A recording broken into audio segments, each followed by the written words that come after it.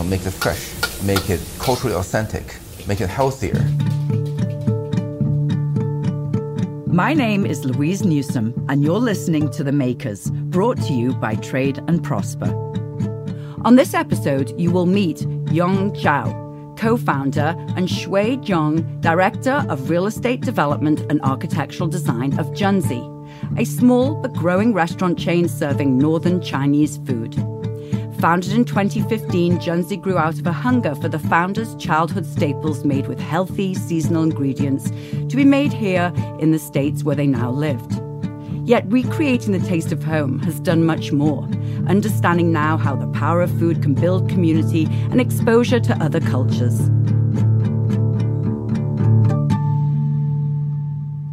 In 2006, I came to the United States for graduate school at Yale.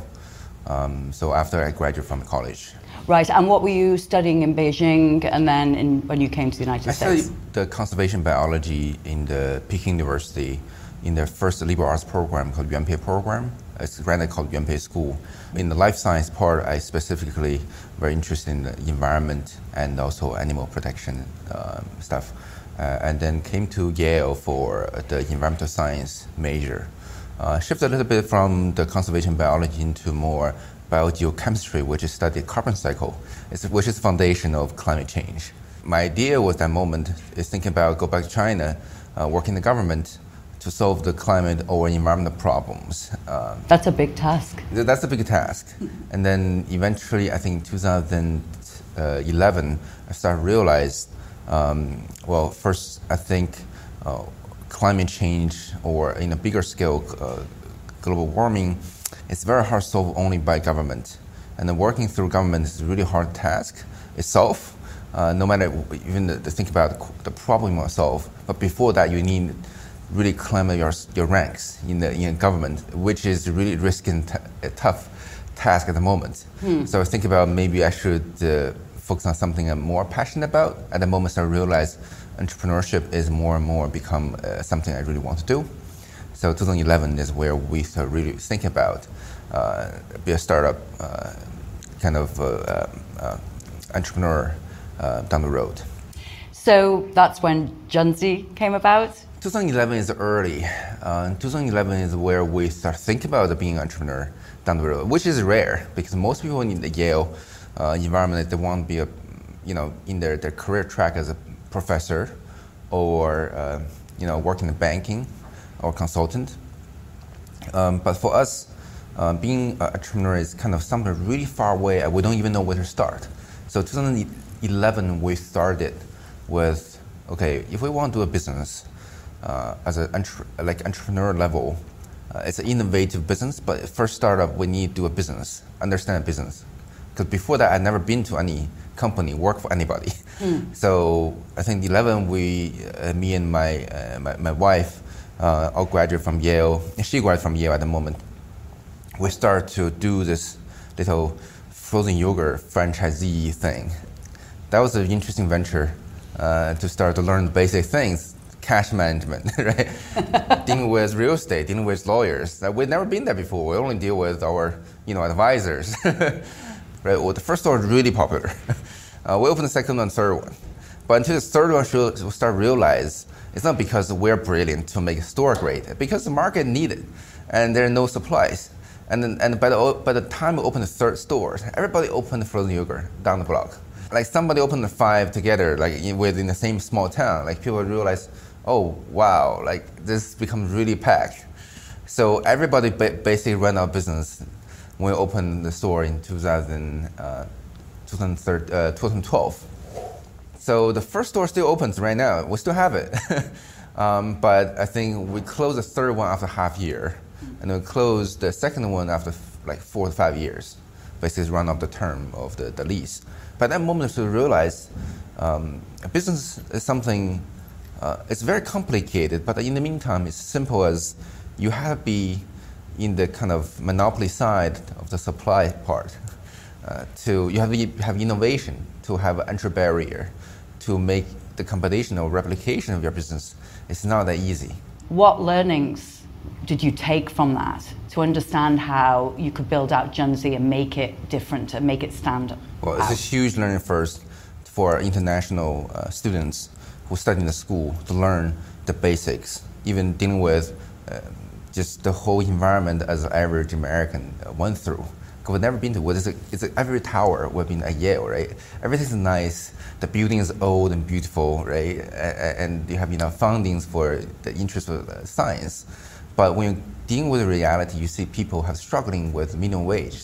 So all these things to think about a business model, think about competitions, think about how can I make sure the ecosystem I'm trying to create with the idea trying to have, how to survive in the reality.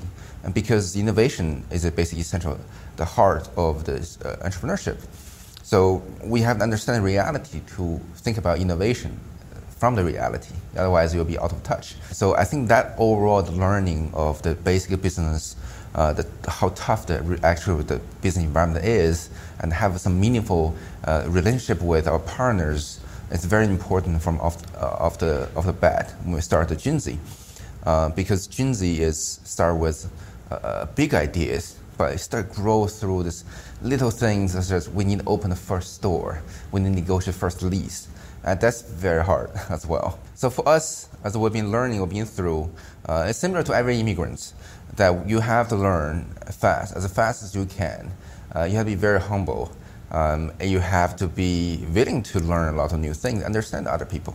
So for me, it's like a little practice every day is I started to stop watching like Chinese movies, contents, start really emerging to the whole all English environment to basically watch all the talk shows, Stephen Colbert shows, to be able to learn all the jokes. Hopefully good talk shows. Yeah, it's all good talk shows, right? Like start learn, if I don't get that jokes, maybe I'm still outsider, right?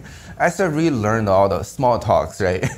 Learn all the movie, music, sports, to understand why people talk about it, what's the big deal about it, all these names, all the histories, stories, to really emerge into this environment to be able to, in the future, lead an American company.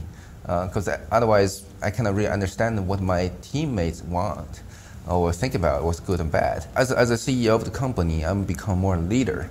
So I have to be really connect with the people I'm together with. So being connected is very important so that I have to learn how they grew up. Right. Yeah, on the top of what I grew up with. So I do have two lives, right? It's two worlds. Right, but that could be, well, and I believe, because I'm also not from this country, it's a positive. Yeah, it's definitely positive. I mean, you're broader thinker by the end of it, right? Yes. So in the leadership theory, you have to be a second born. So you have born again to be able to lead a great company. So I think for all the immigrants, team member from our team, we all had a kind of second born life already being set up.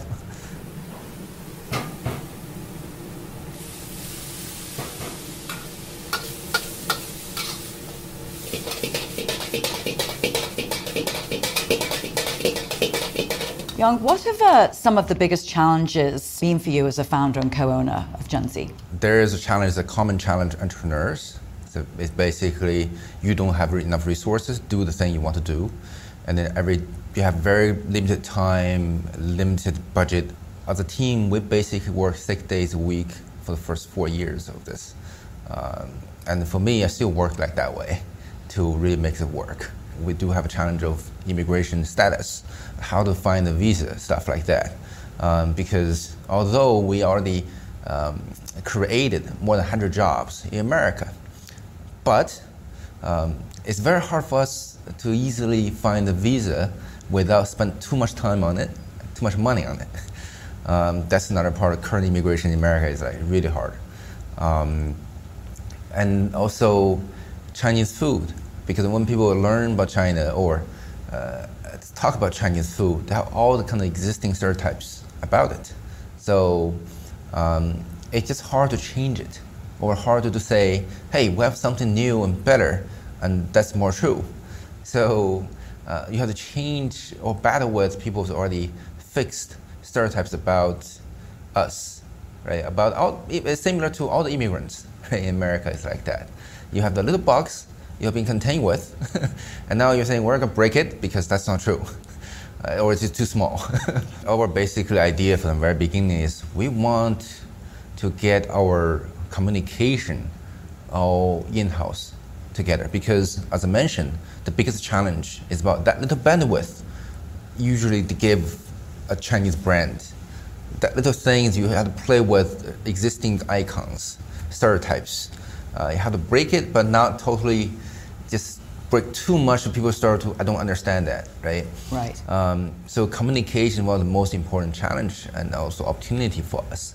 So from the very beginning, we have all the designers, all the marketers, PR, all together to create different message. From the drawing, the first little sketch, to the architectural design, to the branding narratives, and to the PR pieces, it's all done in-house to make sure it's all integrated together.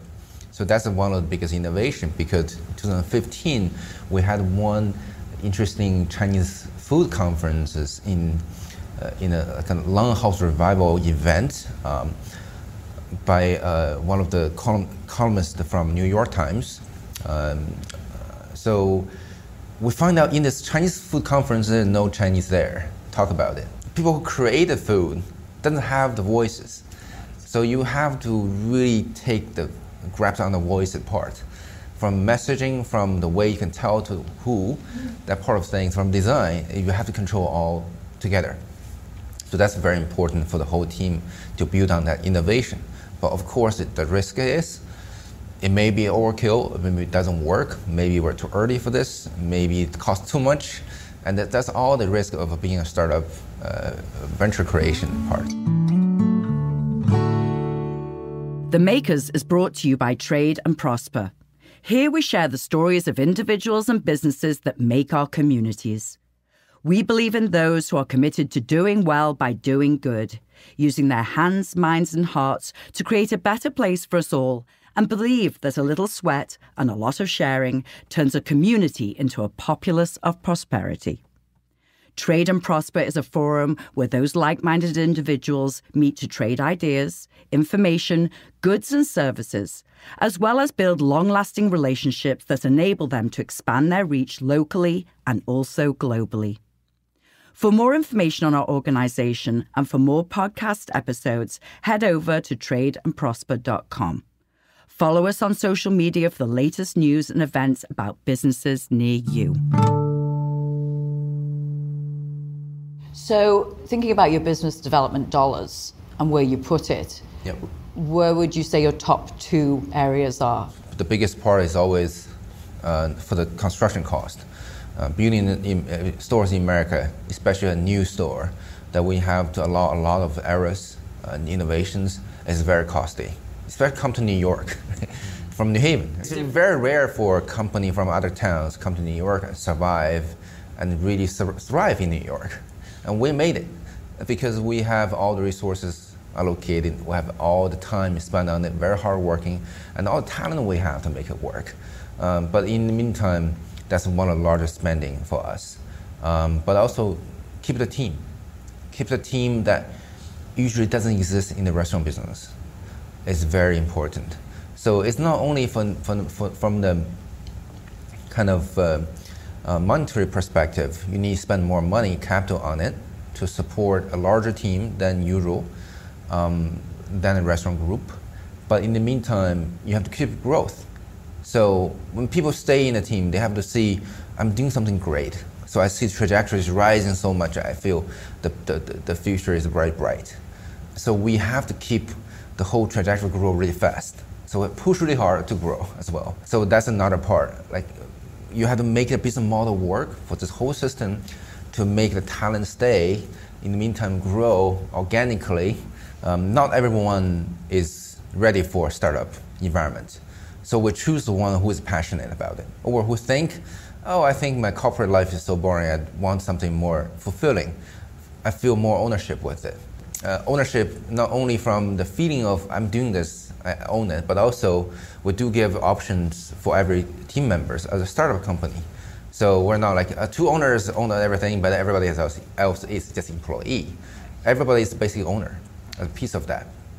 And they give opportunity in investment because as a team member, you know a company growing has a lot of hope, opportunities. You kind of, financially, maybe I can also invest my saving into this. So in the future, I get more returns as well. That's another way to do this. But in the meantime, people really enjoy working at a place that I work with the brightest people I know, and on something nobody done before. That itself is a very unique challenge because you only have one life to do, you live with, and then doing something new and important is very important to a lot of people's life. 70% of our customer is non-Asian American who appreciates our food and service experiences without even know too much about Chinese culture. But we kind of start to build a new level of food experience based on the giant shoulder, right? So we know the importance of consistencies, and then we start thinking about, on top of that, how we want everyday food be there all the time like that, and you can trust. But in the meantime, we'll make it fresh, make it culturally authentic, make it healthier. But in the meantime, that's kind of the food I remember as well from my family I grew up with. Because in China, when we were grew up in the 80s and 90s, food is basically locally sourced and seasonal because we don't have other choices. And also cook from mom. You don't have McDonald's to go to. So start really thinking about the memories, although it costs so much time for my family to cook the food for me. But we still appreciate the quality, how much kind of emotions every food is involved with. So we start thinking about the memories, start thinking about why don't we have that kind of food that created based on this kind of new form of business model that we can make everybody's life easier, but with a better taste and also very authentic Chinese flavor. So that's why I was trying to start with Junzi, is about the idea at that moment, think about food I have a memory with, and think about gap we have about Chinese food in America, and think about how we can make my friends, American friends, happier because I can serve them better food. That chumbing and that noodle bowl is always good because you can put together different things and it's all very simple. And put all together is in the sauces, and that's great flavor every day.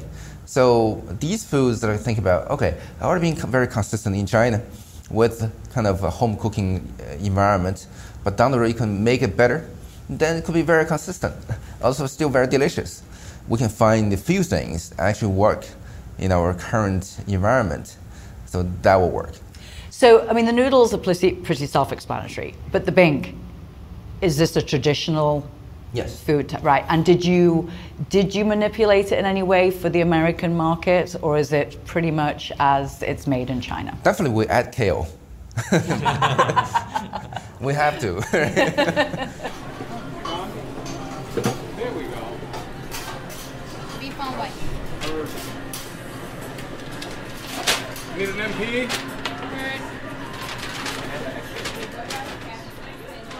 Xuhui, you're the Director of Real Estate Development and Architectural Design for Junzi. Yes, so I graduated from Beijing's Tsinghua University in 2012. So just to give you a sense, it's like a Chinese version of MIT. That's how they think about Tsinghua in China. So there's a lot of emphasis on technology and also making physical things done or happen in my education backgrounds.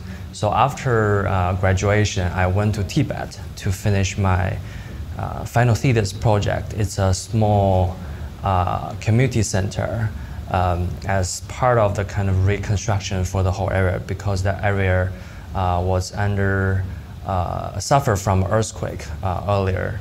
So that is the moment that really exposed myself to the reality of getting something designed and built and working with the local workers and the clients, the government, and making something into reality. And that's a big learning. So that's kind of transformed the way I think about design, what design can do, what it means to the local people, and how design as a way of transforming the reality can shape the local culture. I think it's a really a great thing. And then, actually, I deferred my graduate study back in 2013 because I want to finish this project. So after the completion of that project, I went to the United States and continued my graduate study in Cornell University. It's also architecture design. And after graduated, I went to work for a big corporate firm. It's called Paycop Freight. I was founded by one of the kind of most recognizable American architect. His name is I.M. Pei. That is the moment I kind of learned the whole process of how the design is being put together to be understandable by all the parties, including the builders and the government and owners, and make it into reality in the American context. That is a totally different system and total different mechanism of how things get built from where I am from. So that's a great learning. At the meantime, I get to know the Junzi people, and I start doing some side projects as a start, and gradually that grows into what we're doing today. IMP sort of invented the structure of a corporate design office. So that's emphasized on a very systematic way of designing and get something built very efficiently. That's very different from the way I worked on the Tibetan project. But Junzi, I think, is closer to the Tibetan project side. It's more like really hands-on. And especially, we had a very small team at that moment, so we have to work out everything from kitchen design, kitchen equipment sourcing, all the way to like furniture designing and lighting selections, everything, and working on all the plumbing, electric with the local contractors. There's a lot of on-site changes during the process. Actually, Yong was helping with the site supervision. Back in the days, we started the first store, designing the first store in New Haven. Like we have very little information or knowledge about how to design a restaurant because it's like the first time for all of us. So we did a lot of research, and also we got quite some assistance from friends and consultants. So there's a very good metaphor saying, so being an architect designer or a designer, you're actually dancing with a chain. So it's always about balance between building an aesthetic experience versus the functionality of the design result. So that's especially important for a restaurant business. On the one hand, you are creating the kind of optimize the hospitality experience for your customer. You want people to get in and also enjoy their time in the store. At the meantime, you try to make the overall operation flow to be as efficient as possible. So the way we do it is actually there's always a distinction between the front of house and back of house. And the way to deal with two separate areas are very different. Back of house is really about efficiency, and we're in the continuous process of trying to have a better understanding of our own operational flow through communication with our operation team and also with our chef. We're always changing, like for last 2 years, like we're changing every 2 months to make these things more efficient, and we're building a standard as well. Front of house is more, I would say, more artistic at the beginning, but because of the way we envision our brands, as Yong just mentioned, we're looking for another 200, 2,000 stores. So we're building also a kind of system that can make the brand duplicate, but at the same time evolve by itself. It's like a component or module-based system with a built-in flexibility of, we say, 30% that can addressing the locality when you move into different neighborhoods. But that is, in general, the way we're designing the whole system. But I think because we're in this millennial era, and the aesthetic tendency and people's preferences are changing. So we're really thinking about building something that can change through time as well. We did the Bleecker store very specifically to address the local culture and vibe of Bleecker Street, West Village. That's so unique in the whole New York City context. The Bleecker store, we designed the bifolding door. That's where we met on the street. We did. So this is really important, the kind of embracing the street life of the West Village. This is very important, especially from my architecture background. There was a very kind of recognizable scholar, Jane Jacobs. She used to live here, and she thought West Village is kind of the best example of modern cities, the scale of the street and the street level activity, and which is very beneficial to the retails and to the local business owners. That's people today realized what is the more pleasant way that a city environment can accommodate people's living.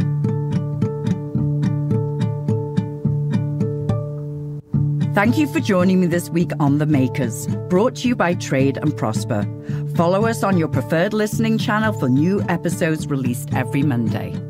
Tune in next week for a conversation with Carolyn Ray about her journey through fine art to starting Carolyn Ray Incorporated, a company that designs and produces original, modern, handmade classic interior fabrics and wall coverings.